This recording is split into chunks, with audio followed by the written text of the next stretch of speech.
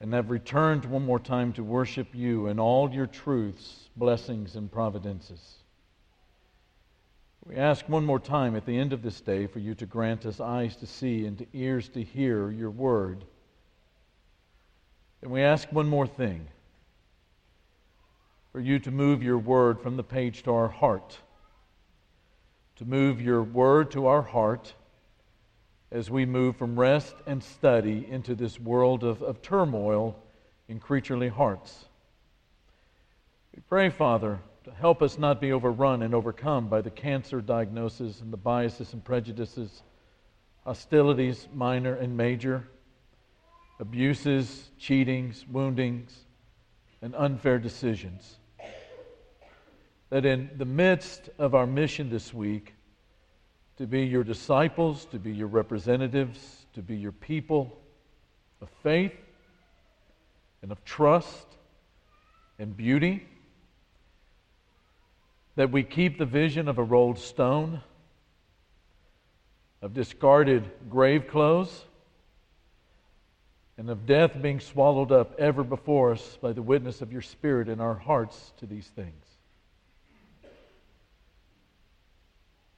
We ask this, Father, to be true for each of us this week. And it is the very thing in this moment that we pray for in the name of Jesus. Amen. We don't need to be reminded, but maybe sometimes we do, because many of us know this firsthand, that words are an extremely powerful thing. The brother of Jesus, the one called James, in a letter that he wrote to the church, tells us that the tongue is something that must be subdued, because while it is the smallest of the members of the body, it is extremely powerful in its ability to wreak havoc on God's good creation. That words can get you into trouble very, very quickly. Reminded of a story where a man and his wife are having his boss and his boss's wife over for dinner one night. As they're getting ready, they tell their 8-year-old boy, he was asked to set the table, which he did, except that he didn't leave any silverware next to the plate where his boss's wife would sit. His mom asked why he didn't set silverware for the boss's wife, and the little boy said that he didn't think she needed any. And why not? Asked his mother. And the little boy replied, because Dad says she eats like a horse. Towards the end of the 3rd chapter of Colossians, Paul writes, whatever you do, whether it's in word or deed, whether in word or deed, you do it all in the name of the Lord Jesus. Paul writes that whatever we say should be said in the name of the Lord Jesus. Now, much in our world is said about words, and there's a lot of them out there, and many of them not worth reading. And there's that saying that words are cheap. We know that we would rather see a sermon than hear one, that faith without works is dead, and all of that. But Jesus also said that our words are powerful in that they illustrate what is in our heart. In Matthew chapter 12, in I think one of the most sobering teachings of Jesus for us today in this era that we live in, where words just fly all over the place, Jesus says in verse 34 that out of the overflow of the heart, the mouth also speaks. So I want us, as we come to a close with Colossians, to consider this evening how we use our words. What kinds of words should a disciple of Jesus of Nazareth use? What kind of words should they not use? Where should their words steer a conversation that they're having every day, basically, of our lives, but from day to day in these conversations with folks in this community? What language do disciples use during moments of frustration or moments of anger or moments of pain? The Christian faith and the Christian vocabulary, the words that we use to express our faith and to describe our faith and to explain our faith, are connected. And that's the reason that God opens doors for us to speak about Him. That is not always in a setting like this, where we find ourselves with a captive audience and time to speak at ease about the things that we believe to be true from God's Word about the Christ and about His Father. And what is the good of even having an opportunity if we don't even know what to say? Let me read the text one more time, beginning in verse 2. Paul tells the church into Colossae to devote yourselves to prayer. First time that word shows up. Being watchful and thankful. And pray, second time it shows up, for us too, that God may open a door for our message, so that we may proclaim the mystery of Christ, for which I am in chains. Pray, third time, that I may proclaim it clearly as I should. Be wise in the way that you act toward outsiders. Make the most of every opportunity. Let your conversation be always full of grace, seasoned with salt, so that you may know how to answer everyone. In a text of 5 verses, Paul mentions prayer 3 times. And he mentions that our prayer should be for open doors, not just, for visitation and making a friend and these kinds of things, but open doors in order to share the gospel, the words that lead people into a relationship with Christ and a changed life, and life eternal, and life abundant, and life to the fullest. In effect, he is instructing us that before we speak to men about God, we should speak to God about men. Paul asks the same thing of the church in other places.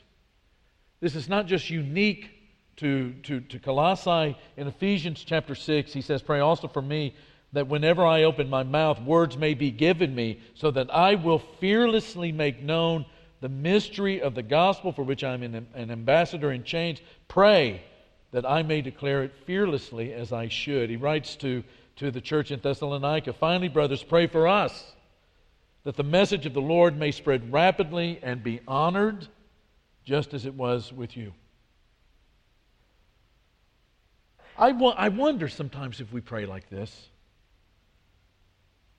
We pray for our missionaries, the people that we have sent into cities and into places around the world that many of us will never have the opportunity to go, let alone visit, in order to share the words that make a difference in our life, in this community, and in this place, and in this time. Do we pray for our teachers and our shepherds and our ministers when it comes to speaking the words of the gospel? If Jesus has told us anything about the Holy Spirit, the Spirit is incredibly active on a daily basis, continually convicting people. John chapter 16, continually convicting people of sin and of righteousness and of judgment. We do not come to believe the gospel on our own without the promptings of the Spirit according to the teachings of Christ. Nor do we, and I'll speak personally and specifically about my own life, there is no one that I believe that I have ever led to Christ, whether in the United States, my own country, in the language that I speak from my heart, or even in the years that we spent in Brazil as missionaries, without the help of God's Spirit convicting them of truth, of sin, and of righteousness, and of judgment. We pray that it's God who opens the doors. And if it's God who opens the doors, then we have to speak to God about men first. So just about 5 prayer principles for open doors. The first one is to think about this: consecration. To consecrate something is not just to make it holy, but to give it a holy purpose, to give it a specific holy purpose. Notice Colossians chapter 4, verse 3. He says, "So that we may proclaim the mystery of Christ, for which I am in chains." Paul, there's all kinds of descriptions of Paul based out of Scripture, and a lot of it is just speculation at best. Some think that he was short, some think that he was not all that great looking, some believe and write about him having some kind of an eye ailment or injury that prevented him from a lot of times being in comfort because of the pain of it. But Paul, we know from Scripture, was an hombre.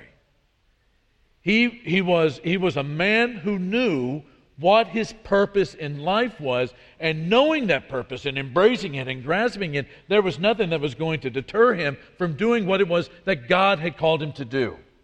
And notice that Paul is not praying for God to open prison doors. He's in chains. But ministry doors. He is more concerned about being fruitful than he is about being free or comfortable or liberated. And that's not to say that he wanted to spend the rest of his life in jail. Obviously he didn't.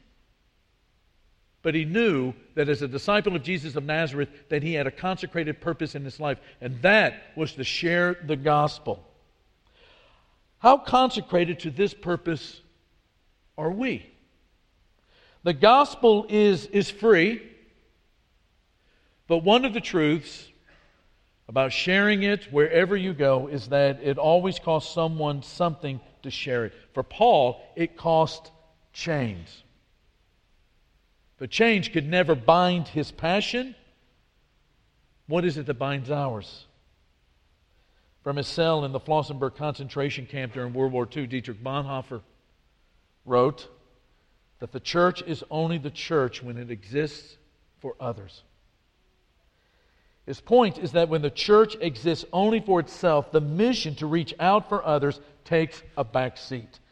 And it's wrong for the church to be filled with people who do not care if people who do not have an inkling, a clue as to why the gospel, why the cross, why the incarnation are saved. Paul was consecrated to this end and would speak and would reason and would persuade and would do it continually wherever he was, in spite of opposition, in spite of chains, in spite of rejection. He said he would rather go to prison to preach the gospel than not preach the gospel at all. Our church will not be effective in outreach as long as comfort and cost are the overriding concerns. The gospel is free, but it always costs someone to share it.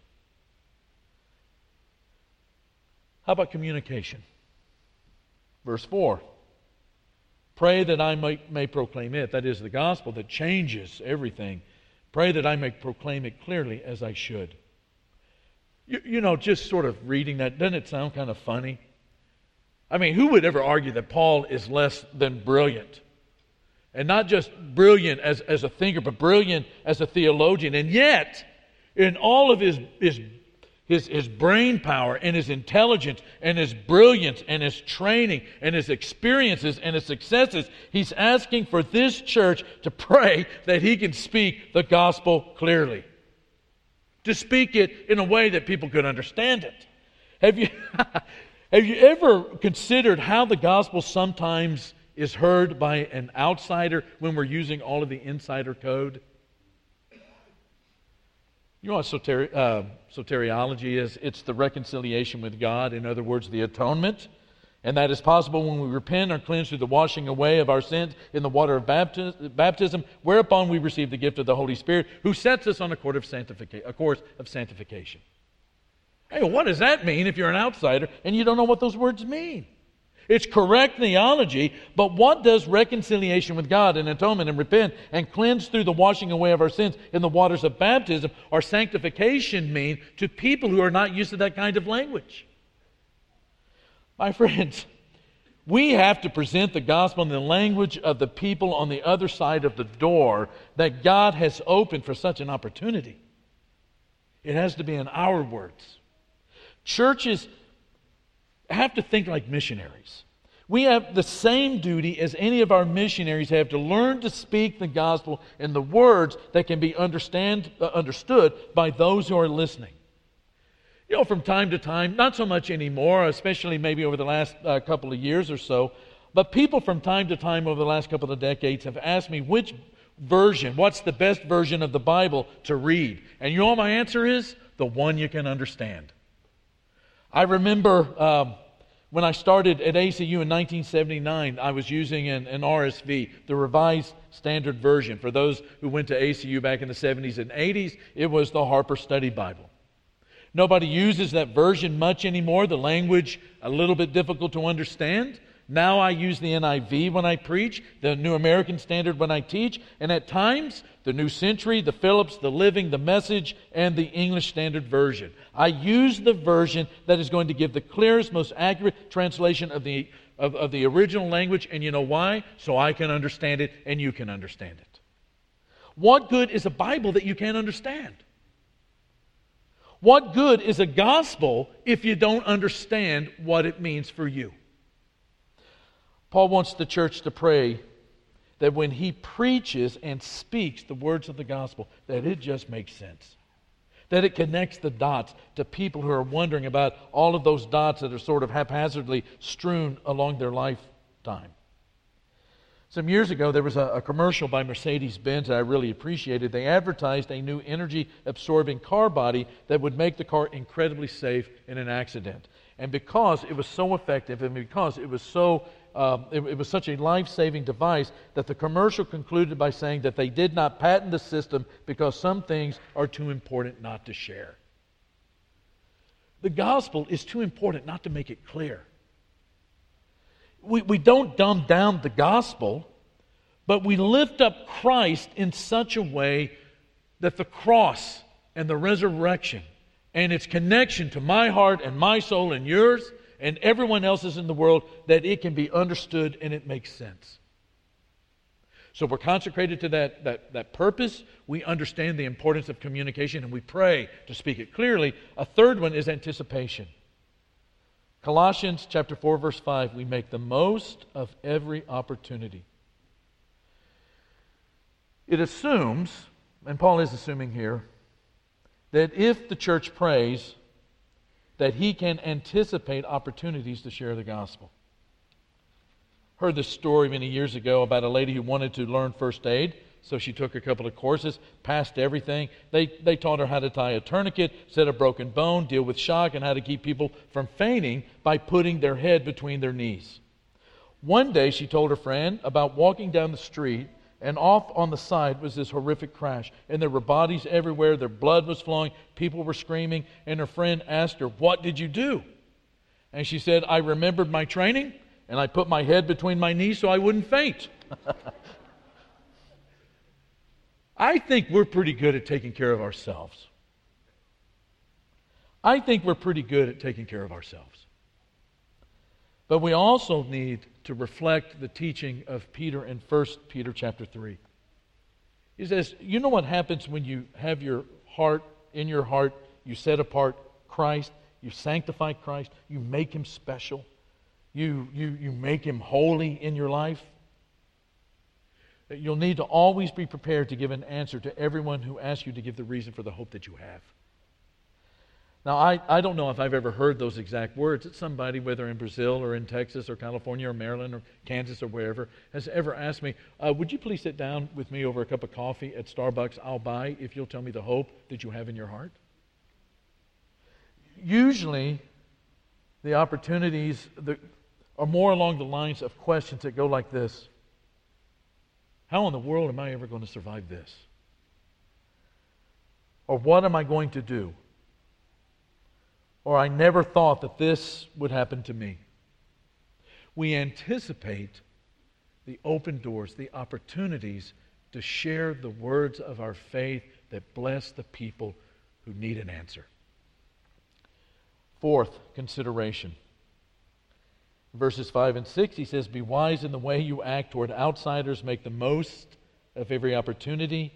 Let your conversation be always, not half-time, part-time, most of the time, but always full of grace, seasoned with salt. I believe very few people, if any, are ever argued into the faith these days.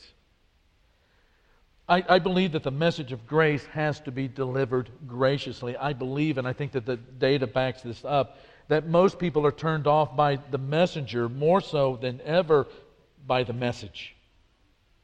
We forget our task is not to be a prosecuting attorney or a judge, but ours is to be the witness. We tell people about what Jesus means to us. You know, I don't even know how many graduate hours in theology I have. I don't consider myself, even though for 3.5 decades I've been professionally, academically studying the Word of God, I don't consider myself to be a scholar. But I guarantee you that I'm the greatest scholar in this room in one thing and one thing only. And that's what Christ has done to me. And in that regard, you are too the greatest scholar in this room. And then lastly, information. In verse 6, he ends by saying, so that you may know how to answer everyone. That doesn't mean that you have to have all of the degrees and the letters after your name. What it means is sometimes we need to be reminded that the message has a content. That the message has a content that is truthful and is long-standing and is impervious to arguments and contradictions against it. And I've talked with a lot of people who get the wrong message about the gospel. They say, I'm a good person. I've never intentionally ever hurt anyone, and so I'm right with God. Or, my grandfather was an elder, my dad was a preacher, my mother was a Sunday school teacher. I'm okay. I think most people are surprised that the Bible teaches you need more than a good life to be saved eternally. And I believe that everyone in our church family should be fluent in the language of their conversion and what it means for them personally to walk with the Christ every day. We should be able to talk about the difference that Jesus makes in our life and how we came to know the Christ and how we came to commit our life to the Christ and how the Christ has committed His resources and His blessings and His presence to us every day of our life and the difference that makes. And not only just live it, but to be able to talk about it. And you don't have to be eloquent, and you don't even have to be articulate. You just have to be honest. And there's nothing more poignant, and there's nothing that captures the punch like the truth of what it means to be a disciple of Jesus and the difference it's made in your life. Especially to people who see that difference in your life, and it's everything that they wanted out of this life. To know that they're not alone in the universe. That there are resources beyond themselves to be able to deal with the day-to-day and the same old. To know that there is a hope that one day all of the evil in the universe is going to be taken care of and put away and rolled up. That there is a just God who is going to put every single act of wickedness and evil that has ever been perpetrated on God's good creation is going to be put to the right. And not just in all of the universe and in all of nature and in all of the world, but even in human life. And that there is a way for us to know, to have our hearts, not just to know, but to have our hearts overflowing with the knowledge that we are the children of God and every implication that brings into the forefront of our vision for all of life. That we are loved, that we're never alone, that we are provided for, that there are promises that you take to the bank, that there is a purpose and a strength and a guiltlessness and a forgiveness and a cleansing of the conscience and sleep at night.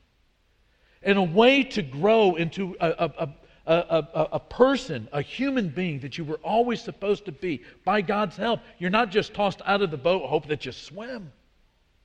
But that God has invested His resources and His very self, His Spirit, God the Spirit, in you to develop you and to help you and to sanctify you into the human being you were always supposed to be.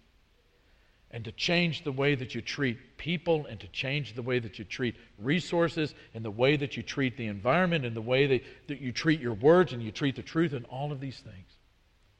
To be able to share that. The way that the gospel, the way that God's Word, the way that the Christ, the Spirit, has affected you in this life is a powerful, powerful witness to the power of the gospel. Maybe you've never given your life to the Christ. I'm here to tell you that it is the most phenomenal life that a human being could ever know. Most human beings deal with the material world. They deal with what they can see. They deal with the senses. Anything beyond that is a mystery. It's a little bit scary. We back off. We tend not to want to talk about the things that we can't prove, especially in Western culture. and if we can't prove it, we don't want to talk about it or deal with it. And yet we see, even in our own culture, in this postmodern world that we live in, that there is a desire for some sense that there's more to life than just what it is that we can conjure up between our two ears, in our head, in our brain. And it is the truth of the gospel that's right. That there is more than what we can see that's visible to us. There is what Paul calls the heavenlies. There is this invisible world in which at times there's this very thin line between the visible and the invisible world. But it is real because God is real. And God is not in some hybrid deist fashion, setting the laws of the universe into motion and then backing off and disappearing and waiting, for some time when He might return again. Who knows when that's going to be? But He's here with us every day, still sovereign over His world, helping us to understand the truth that we have created the world. The world is thus have we made it. But there are answers out there, sometimes answers that are beyond us, but all of the answers, everything gets back to the fact that the reality of there is a God in heaven who created everything and who is holy, but who is also loving.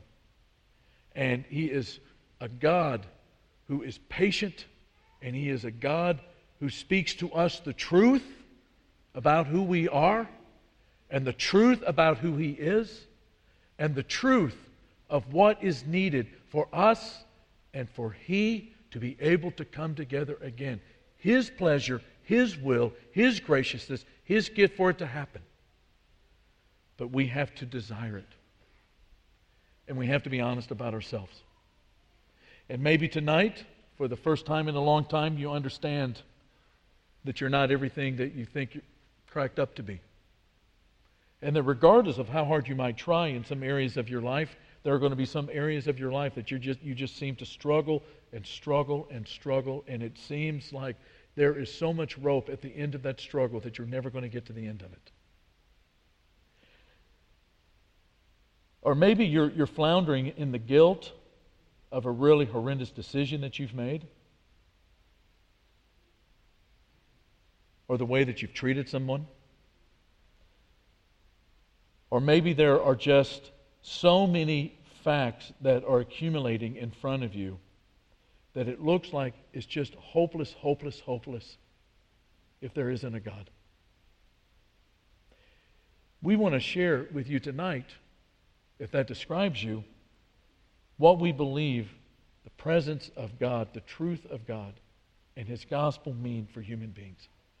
And if that describes you tonight, some of our spiritual leaders, the shepherds, are going to be down here at the front, or it may be that you just need the prayers of our church to strengthen your walk with Christ and to help your resolve, to galvanize your spirit and your courage to do the life the way that Paul and others have instructed us to live it. Whatever the case is, come down to the front and talk to these shepherds as we praise God together. Let's stand and sing. Bring Christ,